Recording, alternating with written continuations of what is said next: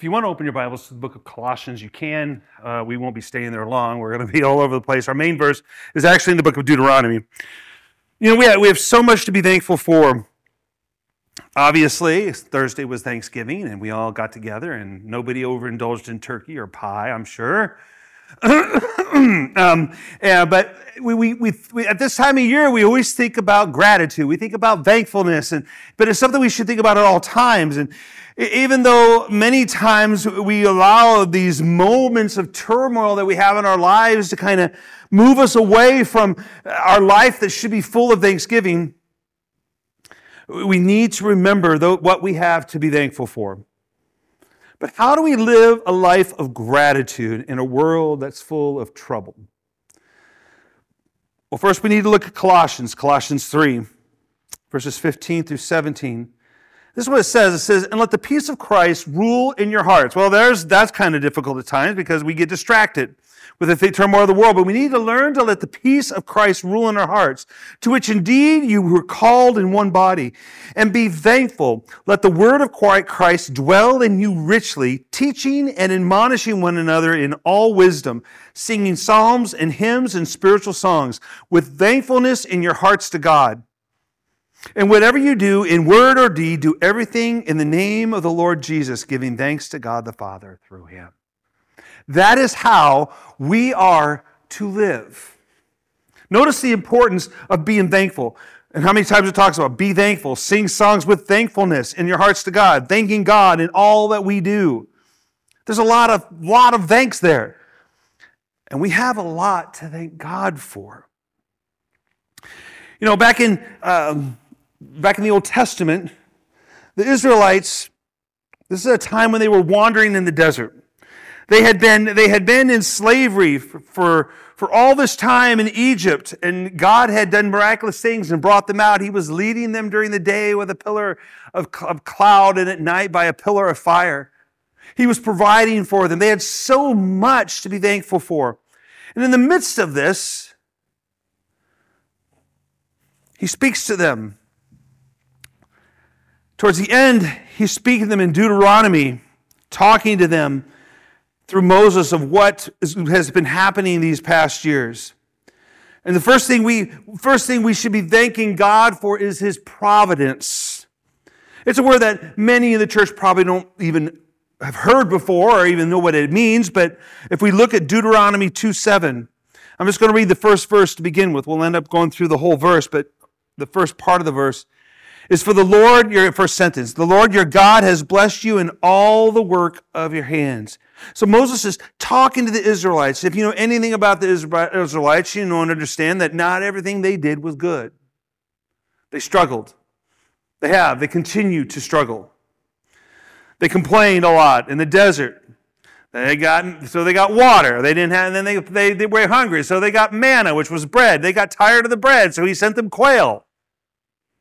They complained. They had a lot to be thankful, but they complained an awful lot. They struggled to follow Yahweh with all of their heart. But here Moses says that God has blessed all that they have done. For the Lord your God has blessed you in all the work of your hands. All that they had done. It's like, well, wait a minute. Does that mean, if you're saying all, does that mean that God also blessed them and caused them to rebel? Well, of course not. See, the doctrine of providence is that God directs all things in the universe. Everything that happens does not happen unless God allows it or causes it to happen. Psalm 103:19 says, "The Lord has established His throne in the heavens, and His kingdom rules over all." In the physical world, we know He rules because in Matthew 5:45, it says, "So that you may be sons of your Father who is in heaven, for He makes His sun rise on the evil and on the good, and sends rain on the just and the unjust." So what happens in the clouds and in our world with the rain, the snow, God does that. He rules that. In the nations He's ruling. In Psalm 66:7 says, "Who rules by His might forever, whose eyes keep watch on the nations. Let not the rebellious exalt themselves." He's saying these nations who are rebellion, He's the one who allowed it to happen. And this means that God allowed Hamas to do what it did. And He's allowing Israel to do what it is doing. He allows it. I'm not saying he causes it. That's not what I'm not saying he condones it, meaning that he approves of what happens. But he allows it. He's ruling over the destiny of mankind. In Galatians 1:15 says, "But when he who had set me apart before I was born and who called me by his grace," this is Paul saying, God set me apart before I was even born for the task of being the prophet to the Gentiles and the apostle to the Gentiles. He rules in our destinies. He rules in our failures and our successes. In Luke 1:52, he has brought down the mighty from their thrones and exalted those to humble estate. He puts kings on the throne and he takes them off. And he's also ruling, he's also sovereign in the protection of his people. In Psalm 4:8 says, "In peace I will both lie down and sleep, for you alone, O Lord, make me dwell in safety." Do you feel safe at home? I know we lock our doors. Well, most people do in Ossian. Some people still don't. But we lock our doors. We have lights outside, that come on automatically if anything walks into your yard. And we feel safe. The only reason why we feel safe is because of God, because it is God who protects us in our homes. Because you could have the most security you could ever want. If God allows somebody to come in, they're going to come in. That's God's providence. So in other words, there's no such thing as luck, chance, or fate. God's will is accomplished through his divine providence. Now, I always get this question if I ever talk about this with somebody, if I'm having a conversation with somebody about God's providence, about his sovereign will over all things, they say, well, what about free will? How does that play into it? Well, understand that the interaction between divine providence and our free will is extremely difficult to understand. I still don't even understand it. I've studied. I don't understand how it works. It's like explaining the Trinity. You cannot explain the Trinity. I'm sorry, an egg does not explain the Trinity because you have an yolk, a shell, and an outer part. They're not all the same thing. You don't eat the shell, right? Well, you do if you're crazy, but you don't eat the shell. God is all. Jesus is all. They're all the same. They're three, but they're all one. There's really no metaphor that explains the Trinity, and it's very difficult to understand how free will and God's sovereignty works. So what we have to do, the best way to understand it is to look at it. Let's look at an example of it. And a great example of that is the story of Judas. Judas Iscariot, one of Jesus' 12 disciples. In God's sovereignty, he allowed Judas to deceive, to cheat, to lie, to steal, and to betray Jesus. He allowed it. He didn't cause it. He allowed it. There's a huge amount of wickedness in what Judas did. But God was not the author of this wickedness. But it did lead to a much greater good, which is the salvation of mankind. Understand this, that Judas, in his free will, stole, lied, betrayed Jesus, handed him over to the officials. But it was for good. It led to a greater good. In order for us to be saved from our sins, Jesus had to be handed over to the officials to be crucified. If Judas hadn't done that, if Judas was supposed to do it and he decided not to do it, then it wouldn't have happened. Possibly. God could have still made it happen. But it was meant to be that way. God allowed Judas the freedom to act in a wicked way, which was Judas' choice, so that the greater good could occur. This is what it says in Luke 22:22. It says, "For the Son of Man goes as it has been determined, but woe to the man by whom he is betrayed." Judas made the choice. That's free will. God's sovereignty, his providence, is that Jesus would be betrayed and would be crucified and die for our sins. That's how they work together. Paul explains divine providence in Romans 8:28. He says, and we know that for those who love God, all things work together for good, for those who are called according to his purpose. All things means all things, good and bad. Now that's hard to deal with. I've had a lot of bad things in my life. And the only time I can really understand where they were to the good was after that I've gone through them. We always look back and we say, if that hadn't happened, I would not be where I am today. That's what we figure out. I wouldn't be who I am today. Satan can act in ways that are the most wicked possible, but God's providence and perfect will happens in the end. That's what I think is always so hilarious when I think about what Satan does. Satan will do all kinds of things, thinking that he's outwitting God, and every time he plays right into God's hand. How frustrating would that be? Every time you think you're doing something that you're going to win, you play right into your adversary's hand. Because God's providence, his perfect will, always wins, no matter what. The problems we have in our lives, the tribulations, the trials, are not problems at all. They are opportunities for our growth. Now, I can tell my kids that right now. They don't want to hear it. They don't like the problems they're having. And believe me, their problems are no big deal compared to adult problems. But after you start going through these problems in your life, you start to realize, yeah, they're not really problems. God grew me during that time. I changed. James says in James 1:2-4, it says, count it all joy, my brothers, when you meet trials of various kinds. How can we have joy in trials? Because we know there are opportunities for growth. For you know that the testing of your faith produces steadfastness, and let steadfastness have its full effect, that you may be perfect and complete, lacking in nothing. Thank you, Lord, for your providence in our lives. We also need to think about God's omniscience.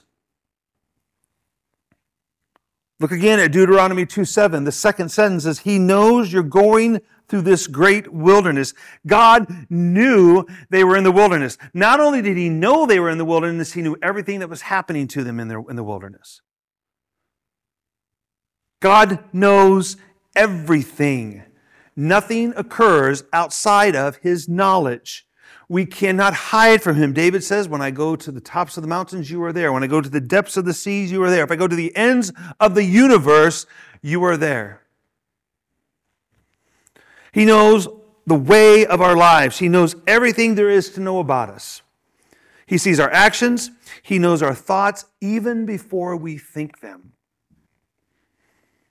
And still loves us. Think about that.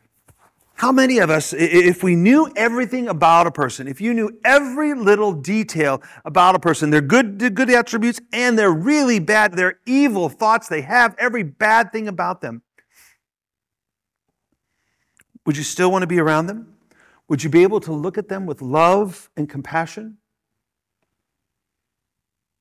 We think that a spouse, that you know each other, and you do know each other better than anybody, but I still believe there's parts of us, even with our spouses, that we don't reveal everything. I don't reveal to Beth every time I have a thought I shouldn't have. Now, if it's about her and I need to apologize, then yes, I do talk to her about it. But if it's a thought and I take it captive and I say, Lord, I'm sorry, I shouldn't be having that thought. She doesn't know. She's got her own she's trying to deal with. I try to help her with her life, but I can't. If you really knew somebody, would you still want to be around them? God knows us. He's omniscient. He knows everything. And he loves us with compassion. Psalm 69:5 says, oh God, you know my folly. You know my foolishness. The wrongs I have done are not hidden from you. He knows the worst about us, and that should bring us comfort. Have you thought about that? God knows the worst thing you've ever done, and yet that should bring us comfort. Why? Because if he knows the worst I've done and the worst I'm going to do, and he's still here with me, I'm pretty lucky. There's no such thing as luck. I'm blessed. Okay? But see what we do? We have a tendency to think about it in terms of luck, but we're not. We're blessed because we have a God who knows us so well, and yet he still loves us. He wants to be with us forever. Not just for a short time, forever. We want, see, what's our normal response is we want to hide our dirty laundry, right? We don't want to have our laundry sitting out on the clothesline. Now, usually the people anymore who do laundry outside are the Amish, and you think, would I want all my things hanging out there on the line?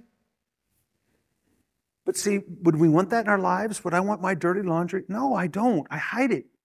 But God sees it anyways. And he says, my child, I love you just as much as I did if you didn't do all those things. I love you. A real friend is someone who knows your worst and still loves you just the same. That's the kind of friend that Jesus is. He knows the worst that we have done or what we're ever going to do. And he knows the best that we've ever done and the best that we're going to do. He knows the good that we are able to do and the works in our lives, and he moves us to overcome our weaknesses so that we will do those good things. So that in our strength, we will be able to do them through Christ. The writer of Psalm says in Psalm 103, it says, for he knows our frame. He remembers that we are dust. He knows, what that means is, he knows our body. He knows the weaknesses of our body. How does he know that? Because he was human in Christ. He knows what it's like to be tempted. He knows what it's like to have pain. He knows what it's like to wake up and be frustrated in the morning because nobody will leave you alone. He would go off to try to be alone, and his disciples will hunt him down. And you can't see the emotion, but you kind of get the sense that he was kind of frustrated with them at times. And what he says to them, he says, do you still not understand? I've been with you and you still don't understand? But then he would teach them again and again and again. He knows our frame. He knows our human frailties. He knows what we can bear and what we need to step in. When he needs to step in, he needs to lift us out of the muck and mire. He loves us so much, he wants us to supply all that we need to succeed. I'm sure that one time when Jesus was getting ready to speak here, that the disciples were struggling with some things. And he in Matthew 6:26, he says, look at the birds of the air. They neither sow nor reap nor gather into barns, and yet your heavenly Father feeds them. Are you not more valued than they? And which of you, by being anxious, can add a single hour to his span of life? That is a verse I always forget. Because I worry about some things. I get anxious about some things, and I'm like, I'm not adding to my life. In fact, guess what happens when we become too anxious? We are lessening our life. And I don't just mean lessening in length. I think lessening in quality. But if we can look at things and say, yeah, this, really sucks. Usually I like to use that term up here, but this really sucks. This is terrible. It's awful. It's not a blessing. But if we can look at it and say, yes, it is. It's a blessing. He says, consider the lilies of the field, how they grow. They neither toil nor spin, yet I tell you, even Solomon in all his glory was not arrayed like one of these. But if God so clothes the grass of the field, which today is alive and tomorrow is thrown into the oven, will he not much more clothe you, O you of little faith? Thank you, Lord, for your omniscience. We also need to thank God for his purpose. Proverbs 19:20 says, many are the plans in the mind of man, and we have many plans. That's my problem. I have so many plans, I can't execute them. But many are my plans. It says, but it is the purpose of the Lord that will stand. God has a purpose for all that happens to us. The Israelites, they wandered in the desert for 40 years. Was it punishment? I think they probably thought it was, but the reality, no, it wasn't. Now, we could argue that they were, for the time length was because they refused to go and take the land when they were supposed to. But they needed to be in the desert. They needed to be trained. They needed to be taught. He had a greater purpose in mind. God was bringing them through the desert, and He was teaching them to rely on Him for all that they needed. Because you look, when they go to enter the promised land, He tells them how to do battle every single time. And what happens when they don't do what He tells them to do? They suffer. They took Jericho. Because why? They marched around it and blew trumpets and yelled. They marched around it quiet for days and days and days.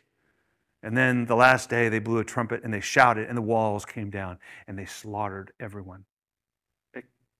And then the next city they went to, they were told to do the same thing, to slaughter everyone, and they didn't. And they suffered for it. They were defeated.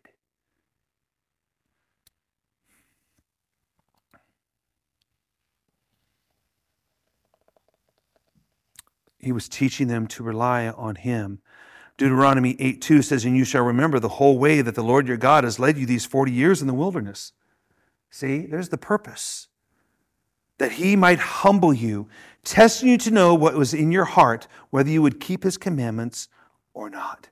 And this is the amazing thing about that verse when I was thinking about it. We know they didn't keep His commandments.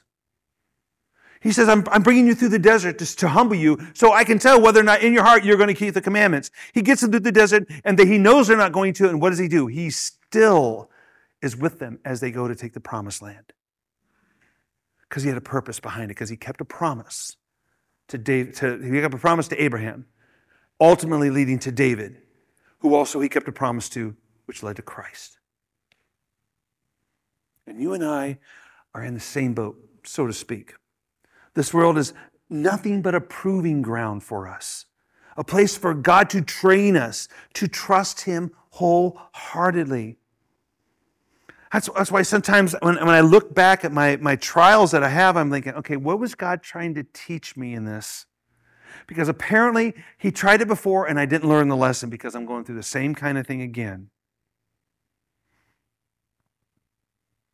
That's why I always say we're stiff-necked people. We're still stiff-necked people, just like the Israelites. God has a purpose for each thorn bush, each deep river, each steep mountain that we have to climb in our lives. It may not make sense at the time why we're having to do it, but in the end, God's proving us, molding us, changing us, testing us, teaching us, and leading us, building us up in the Lord. So we need to thank the Lord for His purpose. And in that, talking about all the things that God does to train us, we have to thank Him for His patience. Aren't you glad that God is patient? I'm not very patient. I don't normally like to wait in a line. When we would go to amusement parks and there was a huge line I love roller coasters. I'm like, the line's too long. I'm not going to wait.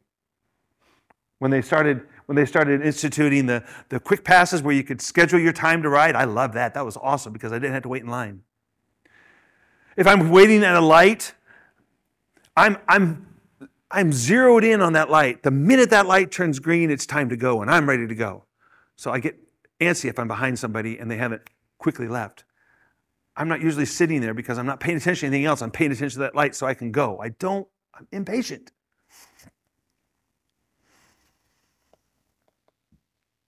I don't want to wait any longer than I have to.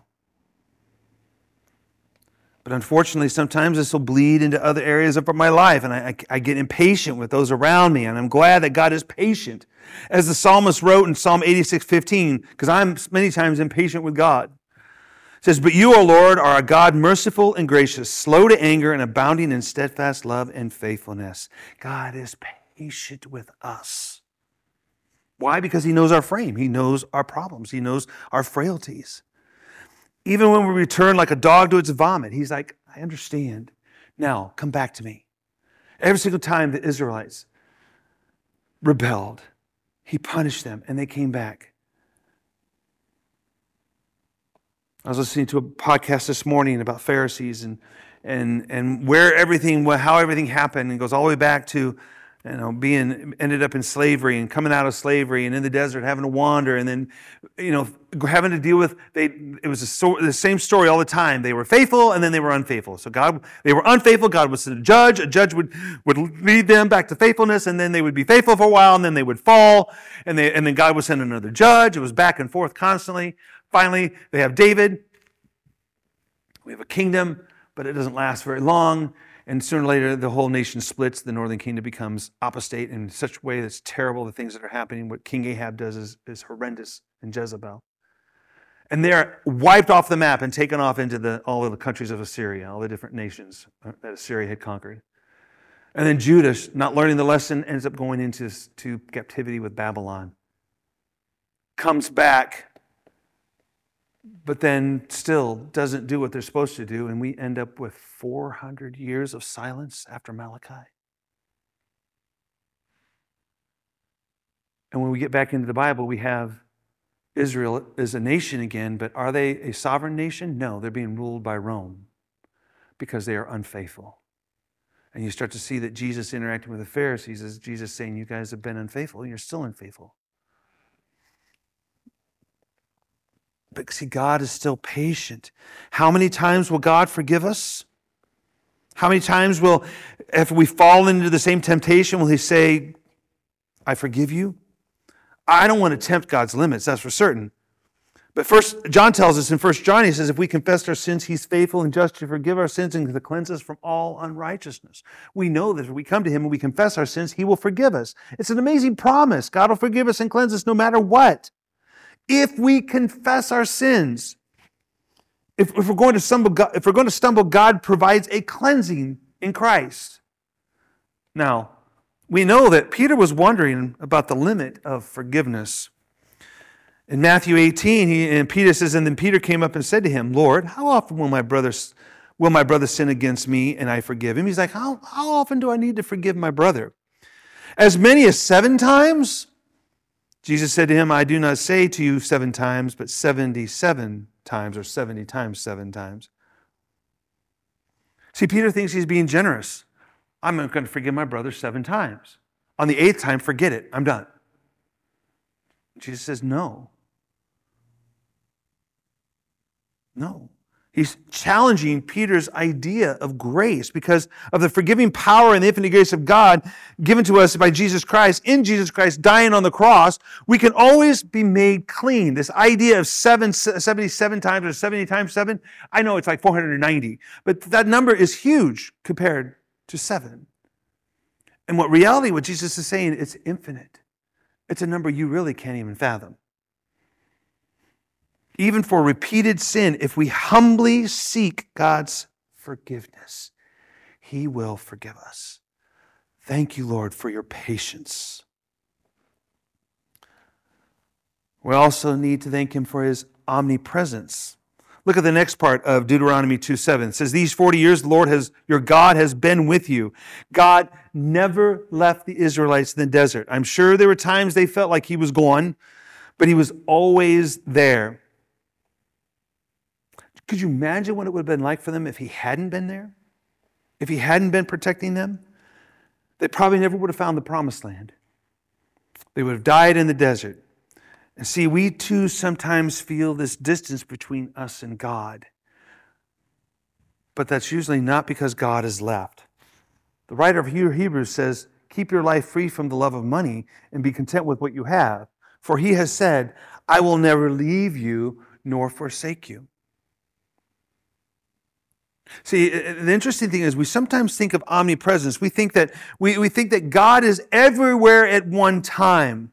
But see, I think about it in a different way. I think about it as more than just that. Yes, God is everywhere at one time, at all times. He's here now. He's here every second. He never leaves. He's here always. If you feel a distance, it's because you have left Him, not He has left you.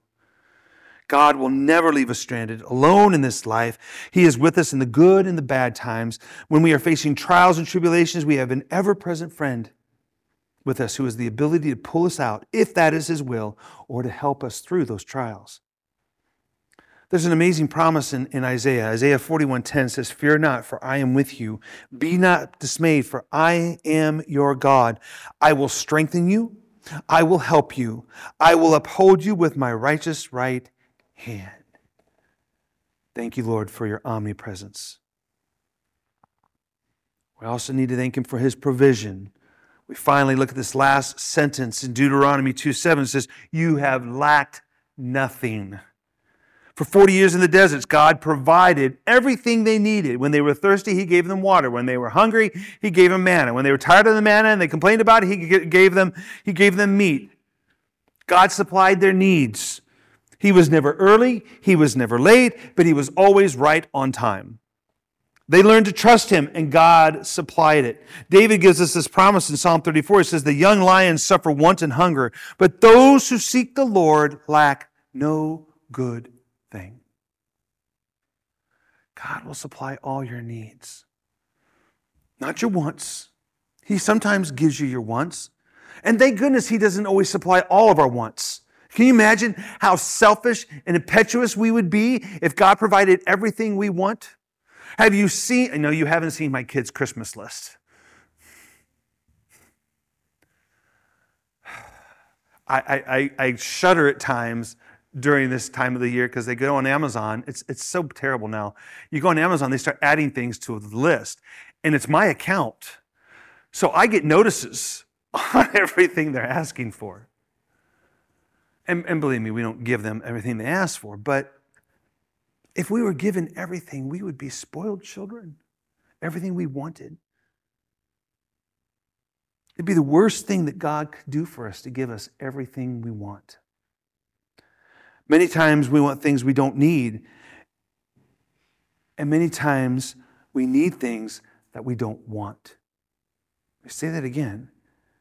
Many times we want things that we don't need, and many times we need things that we don't want. In the end, though, we have lacked nothing that we need. Philippians 4:19, Paul says, and my God will supply every need of yours according to His riches and glory in Christ Jesus.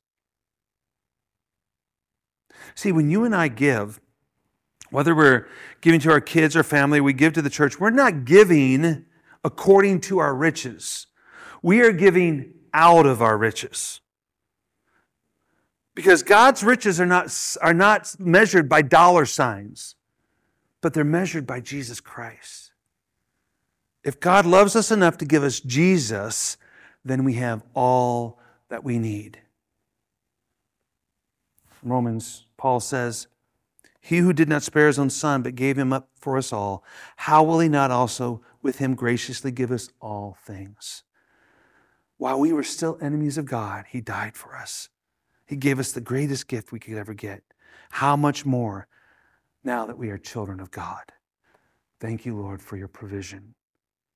Are you thankful for what God has done for you? Then we need to live it.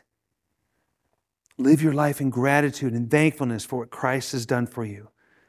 And see, we can do this by letting the peace of Christ rule in our hearts. Letting His word dwell within us. And by doing everything we do and everything that we say, in the name of the Lord Jesus Christ. Paul wrote to the church, I want to end with this, in Ephesus.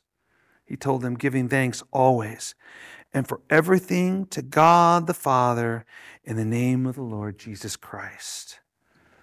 Give thanks always, thanking God for all things, good and bad, thanking Him for His grace and mercy, for giving us everything we need, for being everywhere we need Him to be, for knowing all, caring about all, loving us when we were unlovable. Let's pray.